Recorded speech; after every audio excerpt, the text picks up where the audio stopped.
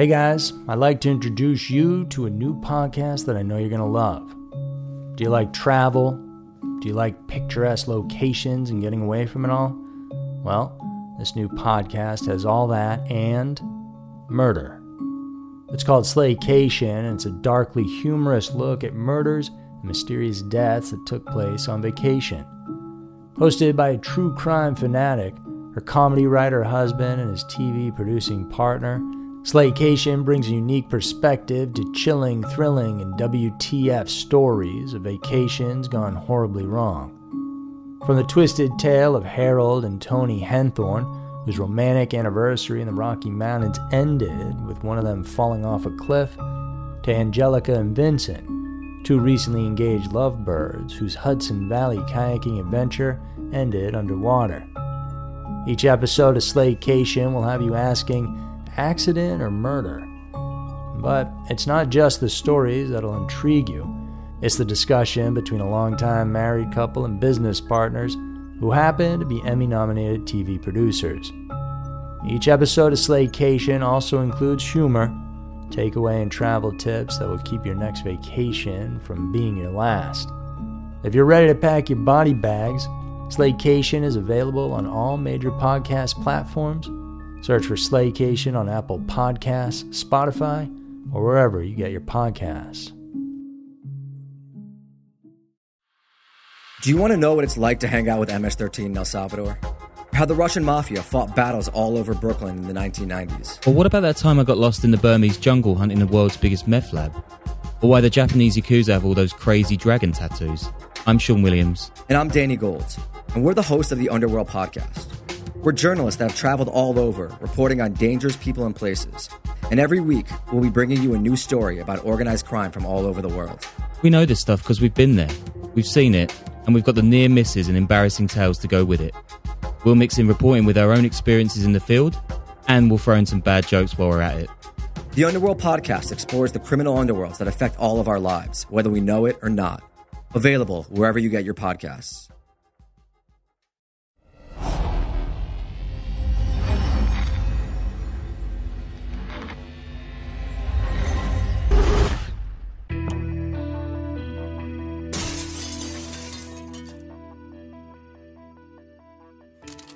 Scary Mysteries, Twisted Twos, the West Memphis 3 and Fort George, the Citadel. Tales of hauntings, murder, and scary mysteries. Every week, Twisted Twos dives into a pair of uniquely terrifying true stories that are worthy of a more in-depth look. For this week, we focus on the controversial case of the West Memphis 3 and mysterious hauntings at a historic military fort. Get ready for Scary Mysteries, Twisted Twos. Number 1. The West Memphis 3. In 1993, 3 young boys were reported missing in West Arkansas. Steve Branch, Michael Moore, and Christopher Byers were 8-year-old second graders playing together on the afternoon of May 5th when they suddenly vanished. Neighbors saw the boys playing together at 6:30 p.m. before Terry Hobbs, Steve's stepfather, called them to come home. By 7 p.m., the children were reported missing by Christopher's adoptive father, John Byers. An initial search was done that night, but it was limited, and it wasn't until the next morning when a thorough police search commenced. Most of West Memphis was covered with a focus on Robin Hood Hills, the area where the boys were last seen. By the afternoon, a young officer spotted a black shoe near a creek. The area was searched further, and that's when they found the lifeless bodies of the 3 boys. They had been stripped naked and hogtied using their own shoelaces. Their clothes were later found twisted on branches that had been put in the creek in an effort to help keep them out of sight. The children suffered multiple beatings and stabbings, and Christopher's sexual organs were mutilated. After an autopsy, it was concluded Christopher died from multiple injuries, while Moore and Branch died from injuries but also drowning. Soon afterwards, police arrested 3 teens and accused them of the horrendous murders. There were 18-year-old Damian Eccles, 16-year-old Jason Baldwin, and Jesse Miss Kelly, who was 17. The boys were known around the neighborhood for being outcast because they kept to themselves, always wore black, and listened to heavy metal. Both Baldwin and Eccles had been arrested for shoplifting and vandalism in the past, while Miss Kelly was known for having a bad temper. Eccles and Miss Kelly were also dropouts, but Baldwin was a good student who earned high grades in school. Eccles was also diagnosed with a serious mental illness, including auditory and visual hallucinations, grandiose delusions, and incapacitating mood swings, among others. He even claimed to his psychologist that he gained superpowers by drinking human blood. While there was no direct evidence pointing to the three, plenty of circumstantial evidence linked them to the crime. This included witness testimony saying Eccles was heard admitting to the crimes. Moreover, the lack of solid alibis for all three was also a cause. Different knots were used in tying up all three victims, which signified there were three suspects instead of just one, and both Eccles and Miss Kelly also failed their polygraph tests.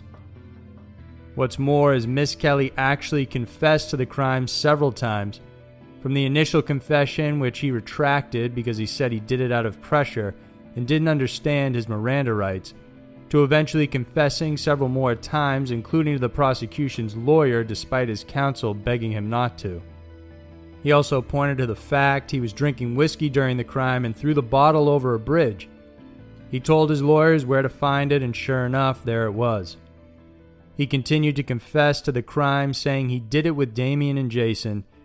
Even while he was in prison, Miss Kelly repeatedly shared details about the murders to other prisoners. In fact, his cellmate was so disturbed by the thought that people were lobbying to release the three that he wrote prosecution to make sure they stayed in prison. These were just a few of the many circumstantial pieces of evidence presented against the three. All of them were charged and sentenced in separate trials. Damian Nichols was given the death penalty for being the ringleader, while Jason was sentenced to life in prison. Miss Kelly himself received life in prison plus 40 years. However, the case, the trial, and eventual convictions were heavily criticized by supporters of the three teens. They argued that police bungled up the arrest and picked the boys because they were outcasts and had been in trouble with the law before. The small police force in the town was scrutinized for mishandling the crime scene itself, including calling the coroner after the bodies had been removed from the water and were left exposed to the elements. They also refused help from the Arkansas State Police, and some officers had biases against the three, particularly Nichols, who was already known to them because he had been in and out of juvenile detention. Other than Miss Kelly's confessions, the trio asserted their innocence from the very beginning. By 2009, Damien Eccles' lawyer filed for retrial for his immediate release, citing DNA evidence showed another suspect was responsible. It was Terry Hobbs, who was Steve Branch's stepfather. Although this request was denied, it was appealed to the Arkansas Supreme Court, and oral arguments began by 2010. Sides both for and against the three were heard. Several weeks of negotiations happened, and in August of 2011, the three were offered a plea deal known as the Alford plea. This is a legal mechanism where the accused can plead guilty while also asserting their innocence. Basically, the defendants or accused accept that the prosecutors have sufficient cause to secure a conviction. After all three accepted the deal, they were sentenced to the time they served, which was 18 years and 78 days. Although those who believed they were guilty were unhappy with this, it has been put into law, and so the men were freed. Today, supporters and detractors are still divided in the case. All the West Memphis three, who are now adults, are all living their own lives, and whether you believe they're guilty or not, the killer is still roaming free. Number 2. Fort George, the Citadel. Lush, green, and beautiful, the Halifax Citadel, also known as Fort George, is stunning during the daytime. But what hides behind that lush exterior is a creepy and haunted past. The star-shaped fort was first created in 1749, then later reconstructed several times until it reached its current state in 1856. The location itself has been home to 4 different forts constructed on that land. Even though the fort never saw combat, it was a highly strategic area which helped protect the Royal Navy dockyard along with the Halifax fort. It's widely considered as one of the most haunted places in Canada. Fort George's Citadel supposedly houses hundreds of ghosts that have piled on over its 300-plus years of existence. Those who have explored the fort report of ghostly apparitions, and the stories of those who have experienced them are quite chilling.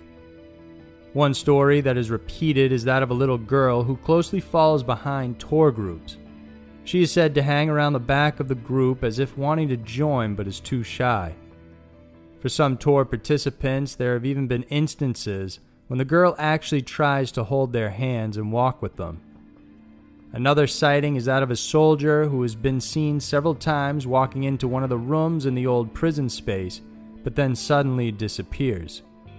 A guard of the Citadel also once reported seeing a man on security cameras and tried to find out where he was, but never did, as if he vanished into thin air. Other ghosts seen in the area include a woman, another man who wears a red cloak, and then an older lady that likes to show herself in the mirror. Those who have visited the site report an intense feeling of being watched while exploring the grounds. On occasion, disembodied voices have been heard, including various bangs and knocks, sending people running out of fear. Today, ghost tours are offered for those who want to experience the Citadel in a whole new way. The ghost stories at this fort have been around for many years, and it doesn't seem like they'll be stopping anytime soon. So there were 2 of the most violent and ghostly stories around.